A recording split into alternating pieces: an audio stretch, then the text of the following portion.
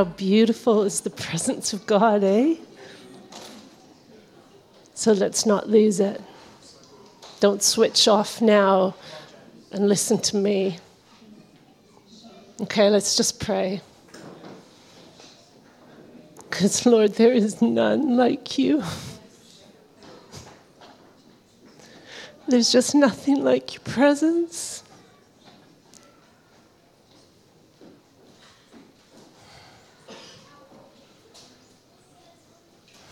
And Lord, we want to house you today. We want to know you, even as we are fully known.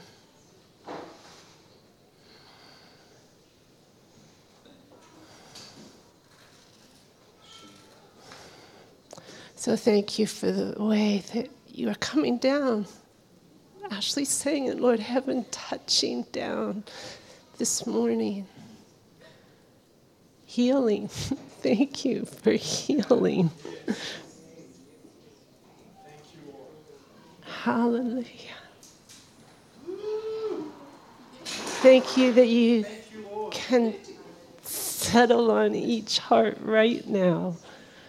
That nobody miss out, Lord. I just pray that we would all open our hearts wide, that our cups would overflow, that you would just fill us and fill us and fill us with your presence. That, Lord, you could we open our hearts. We pray that you would open our minds and give us your wisdom and give us your understanding.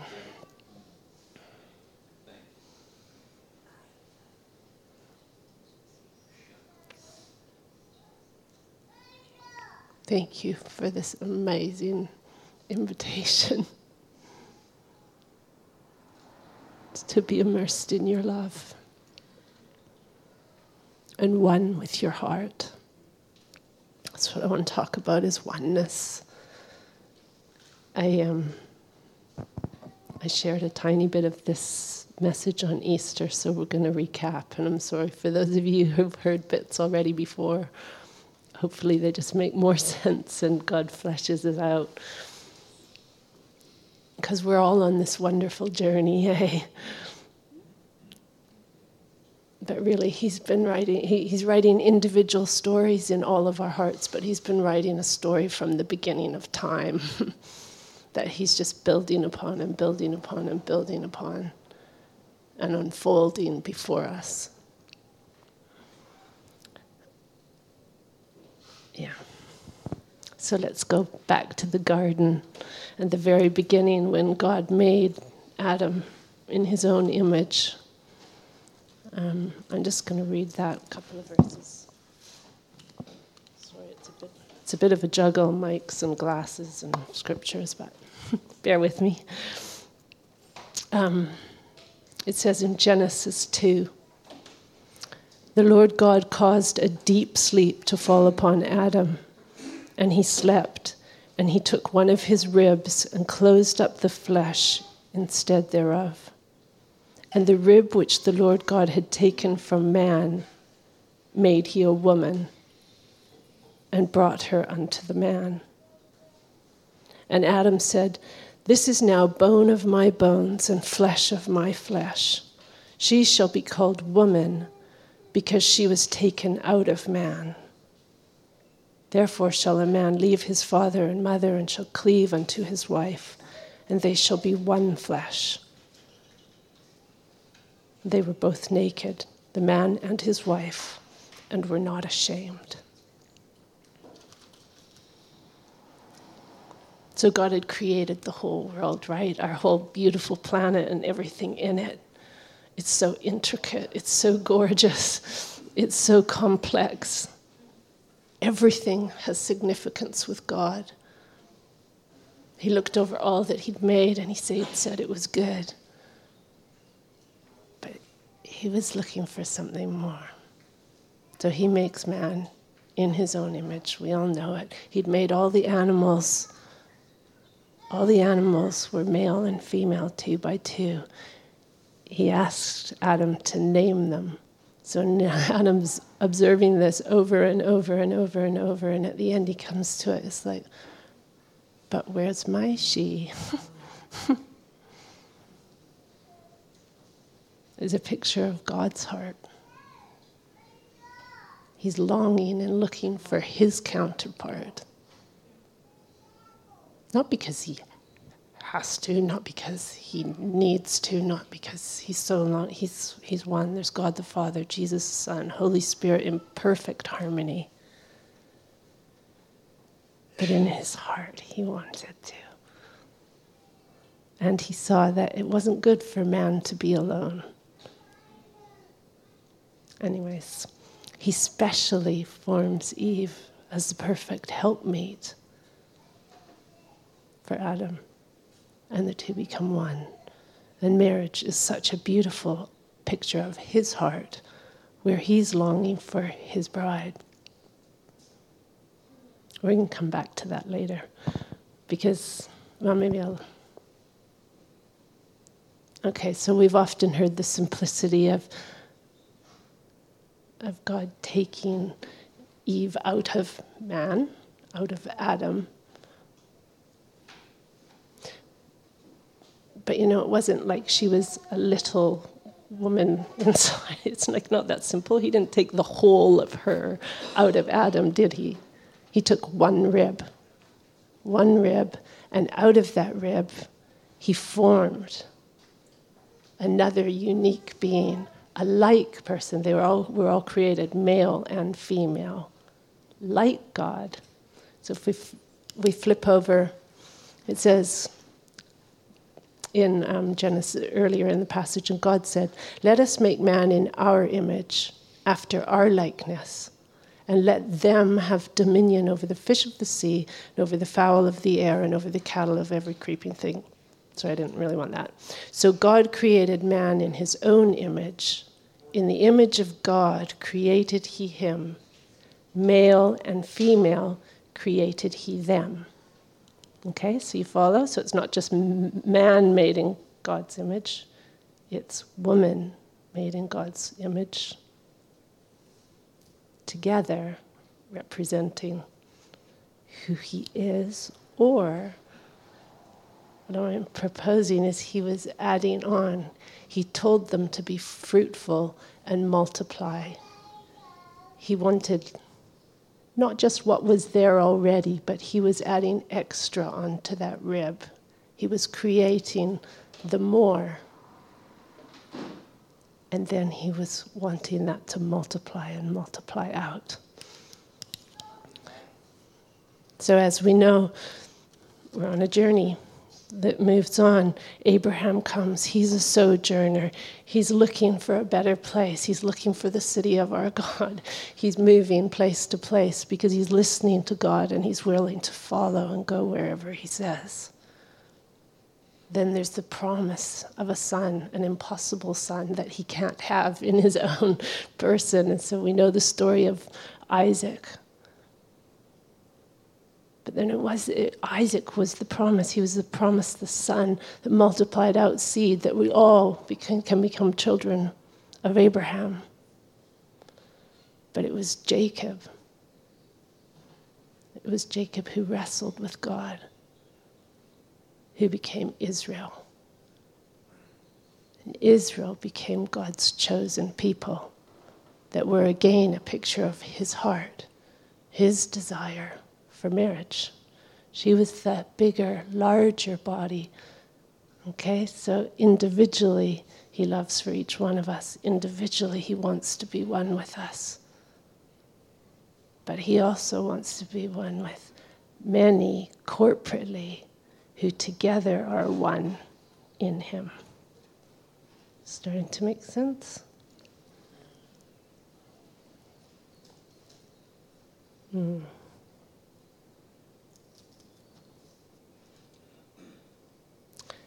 So the reality was,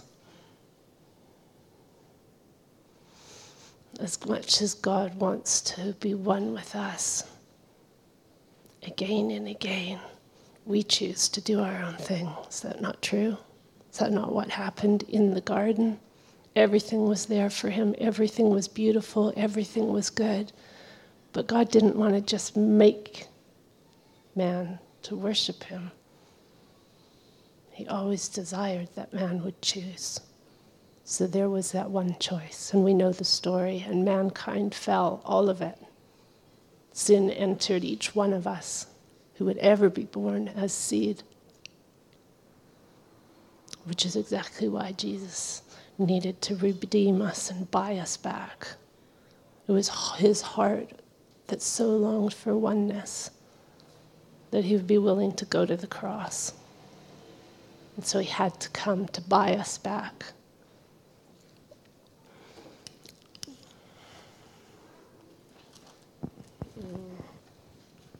So, following along, Jesus comes down from heaven and he chooses 12 disciples. He actually chooses 12 men. Why 12 men? Not a male chauvinist pig. He actually loved women. He made women. She was his idea. But he had also called man to lead as the head, as he is. Okay, so we have 12 men. 12 speaks of authority. It speaks of headship.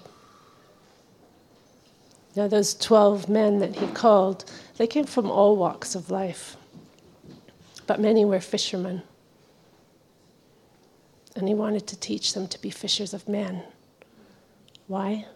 Because he wanted this thing to go wider. He had a bigger plan. Okay? They were also brothers. Many of them were brothers. In fact, some of them were actually, 2 of them were his half-brothers. Jesus is the friend that sticks closer than a brother. All the time he was teaching them to love and serve, to humble themselves like he had done, to listen and to obey the Father. That's all Jesus ever did. And to lay down their lives like he did.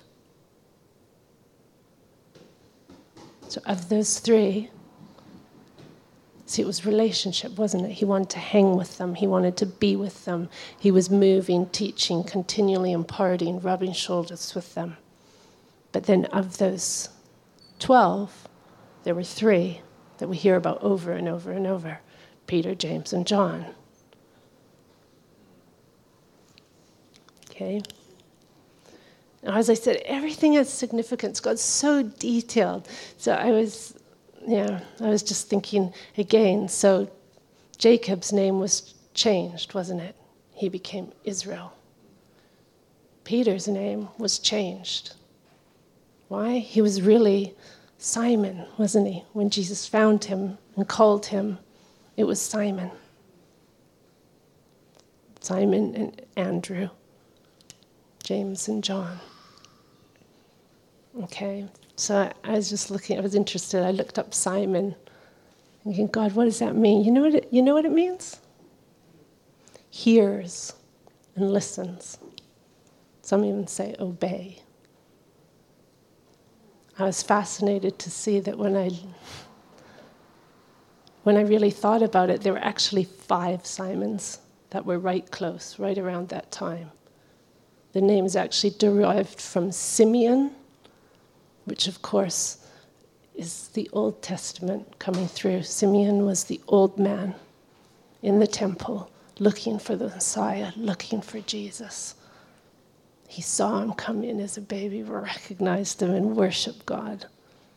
Okay, then as his disciples, Jesus called 2 Simons. Interesting.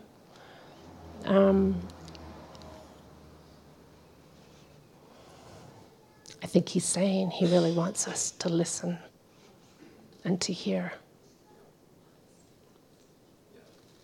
The 3rd Simon that I recognize, because we always have this choice. He was the wealthy guy. who had Jesus over for dinner when the prostitute came in and broke her alabaster jar on his feet, on Jesus' feet. And interesting, Simon was indignant. How would you let her even touch you? But Jesus said to him, you know, here I am in your house. You didn't even honor me or welcome me or do anything. But she's wept and cried and honored and wiped my feet with the the hairs of her head.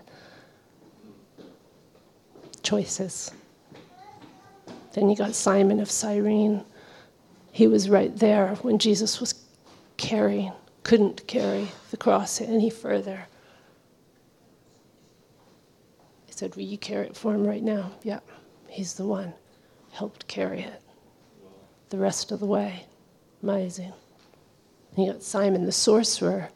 He recognized and saw the power of God too. But he wanted it for his own gain and his own glory. So anyways, I got a bit sidetracked there, but to me it was a fascinating thing. Wow, 5 people with that name all came to mind. Anyways, Simon Peter was definitely one who listened and who obeyed. So much so that his unwavering faith became solid and strong, that God changed his name to Peter, which means a rock. Okay, we slag off about Peter a lot because he was impulsive, but man, he was incredible. When you think about it, he was the only one that walked on water. Why? Because he saw and he heard. He saw the Lord coming. He said, God, if it's you, call me and I'll come, heard his voice, obeyed. Sure, he got scared, looked down, but man, until that, he was walking on water. Nobody else did. Okay.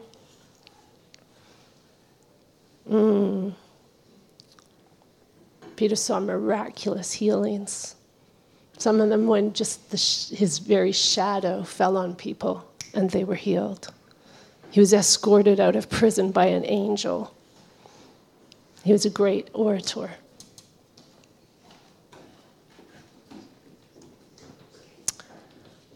Thing I didn't say about Peter, James, and John is that Jesus called them aside to pray, and he transfigured before them. They saw him in the natural, his whole being glorified, his garments like white.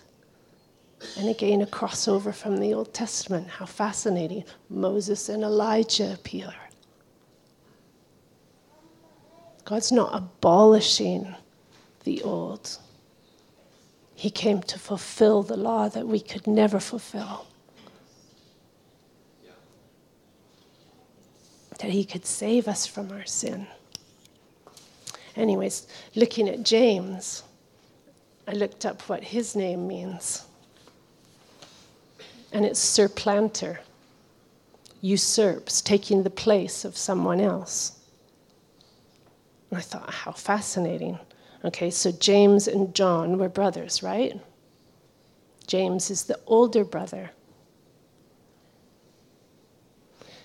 Who else was a supplanter and usurped his place? We flip back into Jacob. Jacob, the younger brother, grasps the heel. Esau sells out his birthright. And Jacob becomes Israel, receives the promise. So the first shall be last, and the last shall be first. But God doesn't have favorites. It doesn't mean one is better than the other or anyone's less than anyone else. James was the first martyr. Peter also had an older brother, and that was Andrew. Andrew was the first disciple to be called. He'd been following John the Baptist. And God recognized and saw and called them through again. It's a crossover. So Andrew's name means manly and strong. I thought that's interesting too. First disciple he calls. Why? He's calling men. He's building headship. He's building leaders.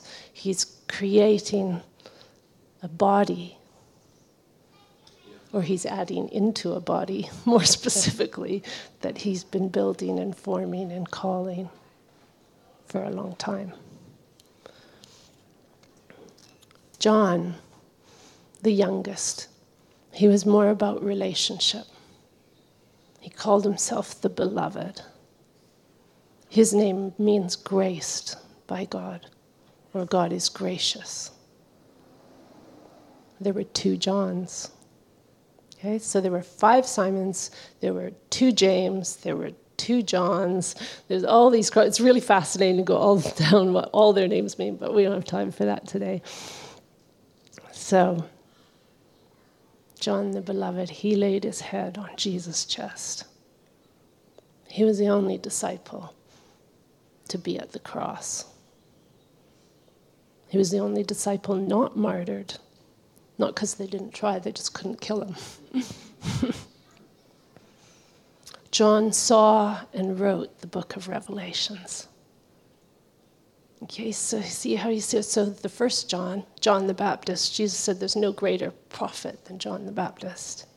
He prepared the way for Jesus, the Lamb of God, to come as Savior of the world.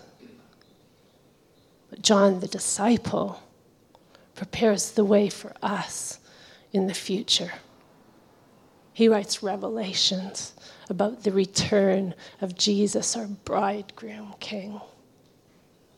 Amen. Okay, so men might be called to lead as head, but man comes out of woman, just like woman came out of man. Follow? We've got cycles, we've got oneness, we've got integration. Anyways, again, one is not better than the other. They complement, they respect, honor, and serve each other. At least they're meant to. That's God's heart. It was always his design. But within the marriage, the woman most adequately portrays the bride, right? As man and wife, if marriage in the natural is a picture, then he's the head, she's the bride. So there were many, many women who loved and followed him also. They served and cared for his needs. They financially supported him out of their own means. They listened and learned, believed and loved him. In fact, more of them followed him to the cross. They were there. They were emotionally sharing in his suffering and in his sorrow. A few of them, there was Salome, mother of James and John, Joanna, Susanna. But if we were looking at the 3 men who were closest to Jesus, then I don't know about you, but who would you say were the 3 women? To me, it's Mary, Mary, and Mary. How extraordinary. Okay, so 3 vastly different women, individual women from vastly different backgrounds, but they're all called Mary.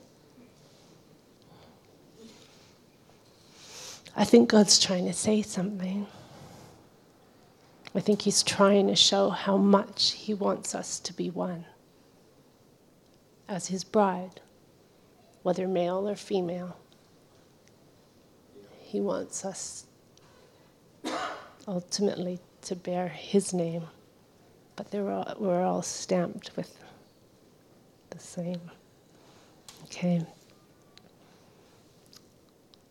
Again, if we're looking at names and the significance of them, Mary is actually derived from Miriam. So if you remember, Miriam was Moses' sister in the Old Testament. She helped deliver him as a baby in the Nile River when Pharaoh wanted to kill him. She was a prophetess, and she led the people in dancing and singing before the Lord once they crossed the Red Sea. Okay, but Mary actually means beloved, bitter, or rebellious, wished for child. How extraordinary. Isn't that amazing too? If that's a picture of the bride, is that not what we all are? Loved, deeply beloved by the one who made us. But it's become bitter because of our choices, because of our rebellion. Yet we're wished for children. He loves and desires, he longs for us to come back. Yeah? So let's look at the three Marys. Mary, the mother of Jesus. She physically carried him in her womb, in her actual physical person. Just like God wants us to carry his spirit within us every day.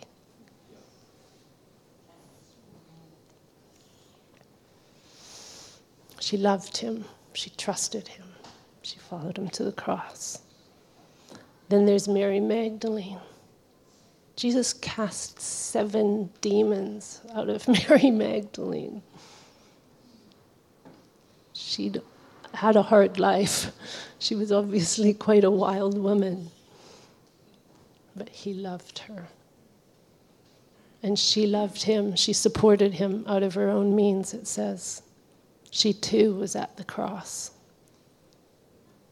Mary Magdalene was the first to see him after he rose from the dead, even before he ascended to the Father.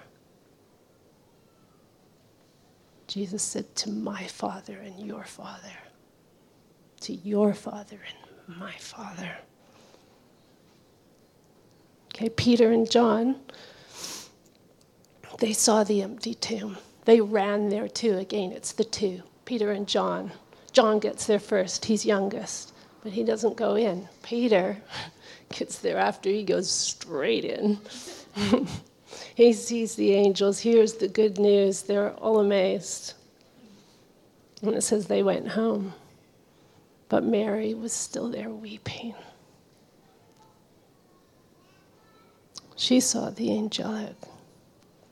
And then she saw Jesus, but she didn't recognize him. Isn't that fascinating? So she saw him, but she didn't see him with her eyes. And when he spoke to her, when he called her by name, she knew his voice. My sheep hear my voice. I know them and they follow me. And then there's Mary of Bethany. She often sat at Jesus' feet, listening, learning, drinking in his living word. Is it not living word? She's not just sitting giving mental assent. She's drinking in and receiving of him. She had seen Jesus raise her brother from the dead. Come on.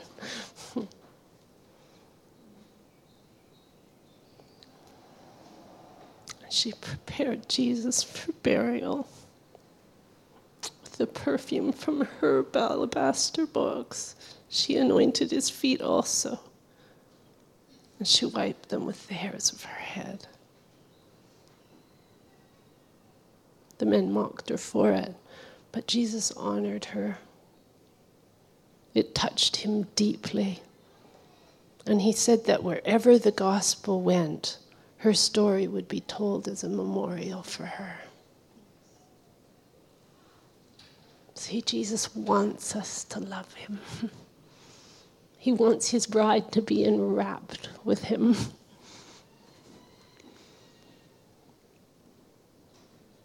He doesn't lead in a hard, dictatorial, dominant way. He very definitely tells us what to do sometimes. But he also lovingly leads us, and he laid down his life for us. And he will. Again, well, he doesn't need to in the natural, but he's continually serving and praying for and interceding for each one of us.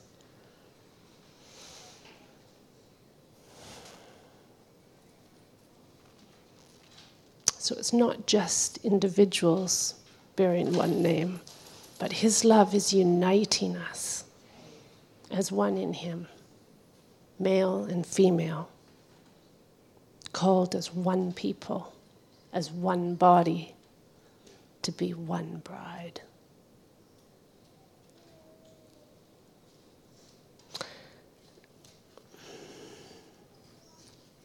Adam called his wife Eve because she was the mother of all living. It got me thinking again about the oneness there and about the rib. Okay, so God just took one part to fashion that helpmeet. But why the rib? You know, I mean, he could have made her just out of dust like he made Adam, but obviously he didn't want to do that because he wanted the two to be one.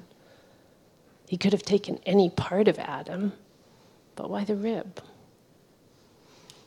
So I started looking into the rib. Okay, now I am not a medical person at all, so don't hold me to any of this, but I was fascinated what I found when I did a simple search. Okay? So, there are 3 essential functions of ribs: protection, support, and respiration.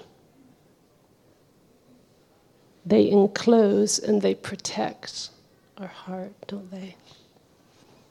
It's not the heart the real source of all love. They also protect the lungs. What did God do in the beginning? He breathed into man the breath of life, and man became a living soul. So vital our heart and our lungs.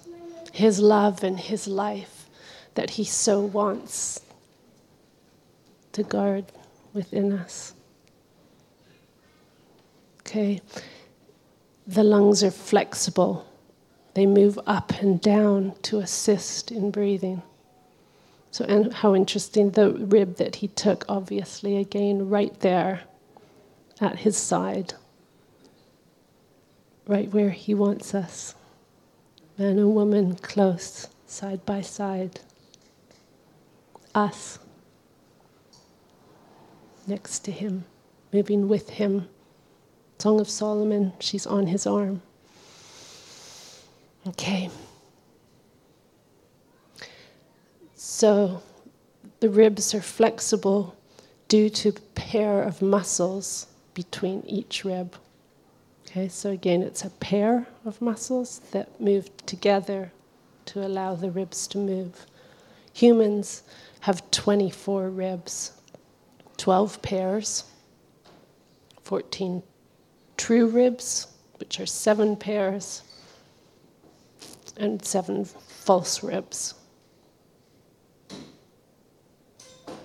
Anyways, I hope I'm not losing you in the detail. But what amazed me instantly when I saw that, it's okay. He made her unique, he made her separate. They both have a whole set of ribs, right? So we both have 24 ribs. As Ashley sang, there are 24 elders around the throne who worship day and night, who cast down their crowns before the King. Good picture, if you ask me. 14 true ribs coming in 7 pairs. Again, 7 is, numbers have significance. God created the world in 7 days.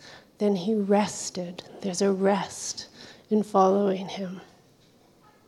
7 years Jacob worked for Leah.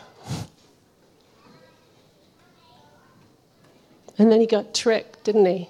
Worked 7 years to get this wife that he loved, his helpmate. And then Laban doesn't. Is that not the wickedness of man? Again, why did he do that? But was Jacob any different? No, he was a schemer. He scammed and ripped his brother off. He has to work a whole other 7 years to get Rachel. But then again, does God have favorites? No. Did he love Leah better? No. God saw that Leah was rejected. He opened her womb, and she had children. Rachel, as you know, is barren. And there's this whole,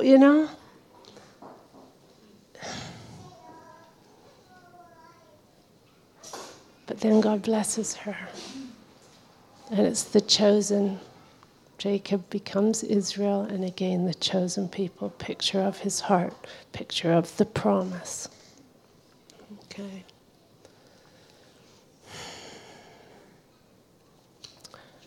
I'm going to flip into Revelation because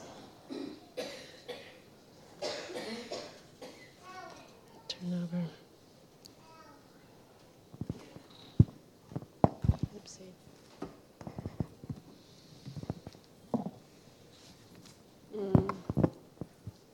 Actually, after Jesus he was preparing his disciples.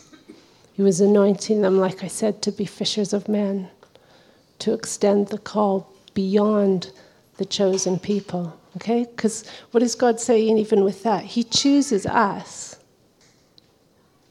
But we need to choose him, right? Even within the Jewish people, not all are Abraham's children. That are Abraham's children. Is that what it says? Because where's your heart? And how much do you want him? There's the 12, there's the 3, there's the 1 that lays on his chest. There's a call. Everything is available to every one of us. How much do we want him? Do we want to abide in him? Are we willing to surrender all? That we can move with him and do things his way.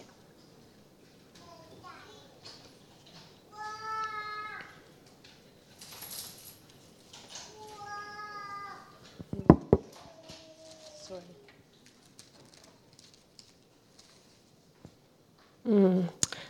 Actually, let's stay here.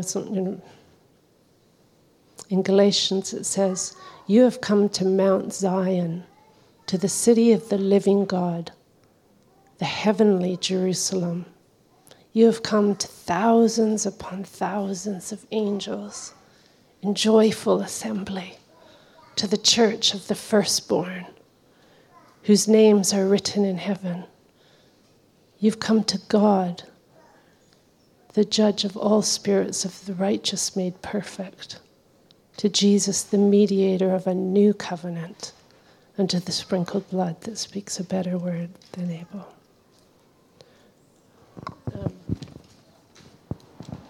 In Galatians it says, Abraham had 2 sons, one by the slave woman, the other by the free woman. His son by the slave woman was born according to the flesh. That's Hagar, right? These things are being taken figuratively. The women represent 2 covenants. One covenant is from Mount Sinai by children who are to be slaves. That's Hagar. Sorry, now Hagar. Blah, blah, blah, blah. What it's saying is that corresponds to the present city of Jerusalem. I don't know if it's too complicated. I could read it all, but okay. These things are being taken figuratively. The women represent 2 covenants. Okay, sorry, I didn't read about the free woman. So his son by the slave woman was born according to the flesh, but his son by the free woman was born as the result of divine promise. Okay? So these are being taken figuratively. The women represent two covenants. One is from Mount Sinai, whose children were to be slaves, that's Hagar.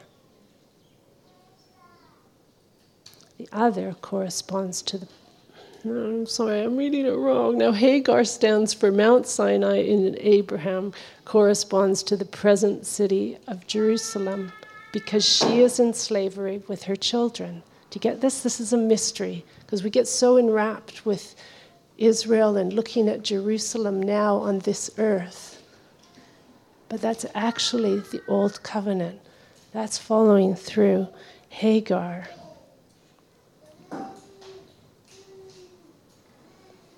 Corresponds to the present city because she is in slavery with her children, but the Jerusalem that is above is free. Sorry, that's what I'm trying to get to. The Jerusalem that above is free, and she is our mother, it says. So can you follow me in that? Eve was mother of all living. All mankind came out of her, but then God again and again has been separate. He's chosen his people to be a picture of his heart. Again, he wanted everyone to come. He comes, he pays the price on the cross. He flings wide. It was Jewish men who captured it.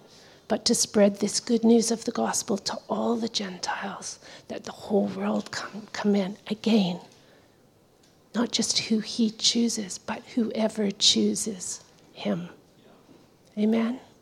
That we become his children and go through to the new Jerusalem, who is our mother, it says. It also says, and I've lost my marker, I think, but we're going to Revelation 21.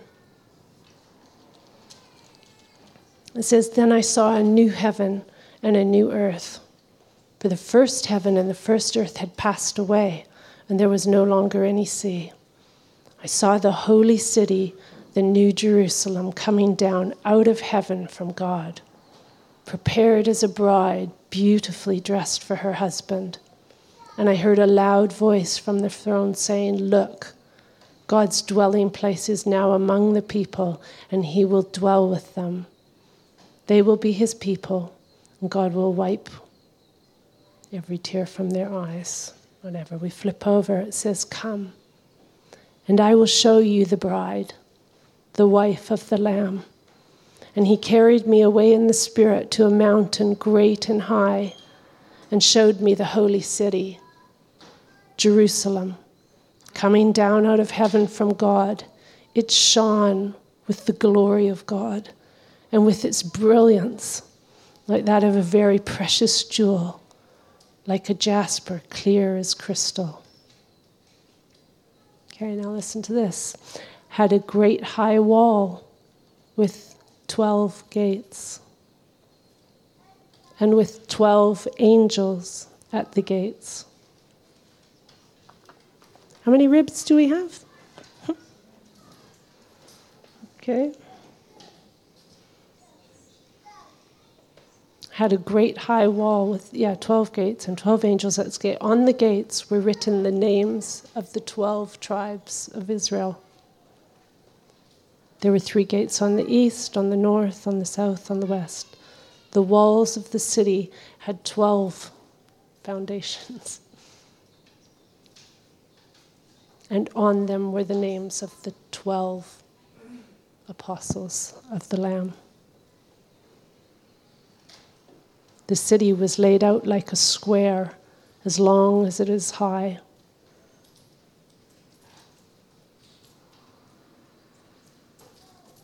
The great street of the city was of gold, as pure as transparent glass.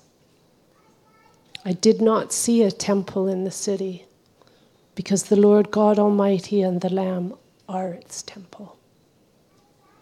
The city does not need the sun or the moon to shine on it, for the glory of God give its light. and the lamp is its light.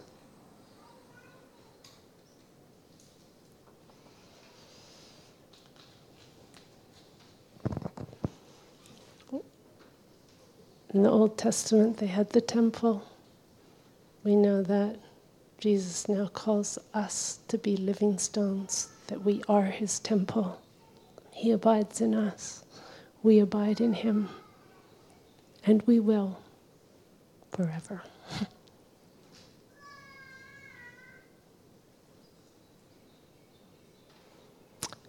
So, Lord, I pray that you shine your light on that again.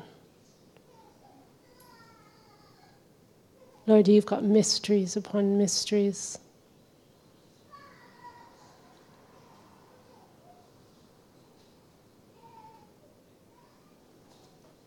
One being that when you're talking about the marriage, you're talking about the church.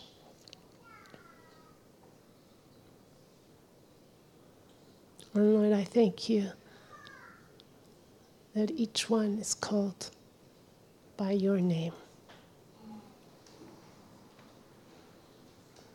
That, Lord, you want to come to us individually and corporately. You want to lavish your Spirit on us without measure. That you want to knit and form us together, even as our ribs, Lord, are knit together in pairs. Even as there's 12 repeated over and over in your kingdom, from the priesthood to the tribes, to your disciples, and through into the foundations of who we are in glory.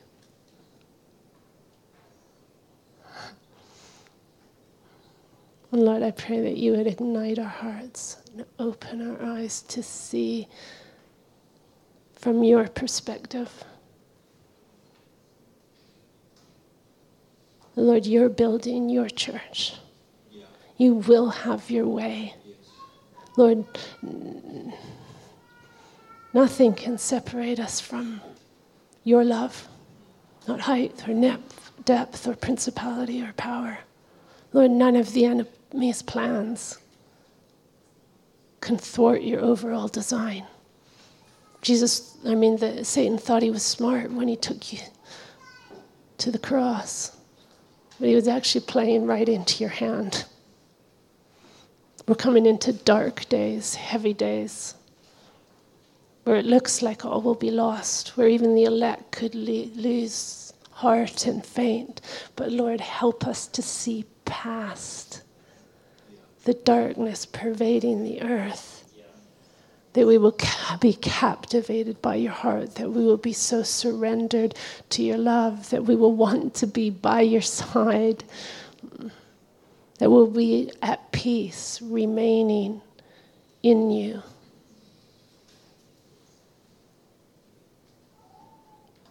After Jesus ascended back into heaven, there were 120 of them, male and female, huddled in the room, waiting for the promise of the Holy Spirit. And he came, and he shook the house, and tongues of fire descended upon their heads. Because God is great, and Jesus is glorious, and nothing could keep that stone in place. The angels rolled it away. Jesus came forth, defeated sin and death. That though he dies, yet he lives forever, glorified in the heavens, that though we die, yet we shall live. Yeah. We share in his sufferings. We share in his glory.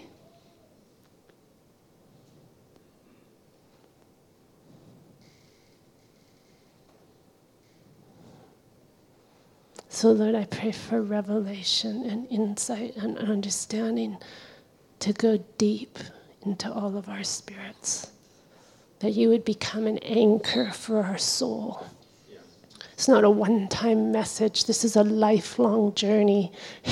It's a love relationship that will flow for all eternity. He will unfold it, unfold it, unfold it. Lord, we know in part, we see in part.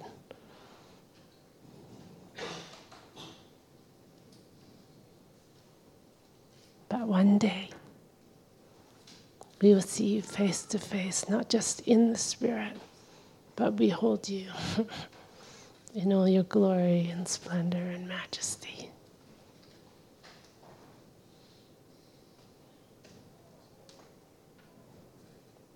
Thank you that eternity starts now. It started the day we surrendered our lives. And pray you just captivate our hearts, that we would fall head over heels in love with you again and again and again, and on deeper and deeper and deeper levels. Because the bride is just the beginning, remember. The bride is the bride on her wedding day. She's the fiancée to then you become the wife. That's for heaven, right? After the marriage supper of the Lamb.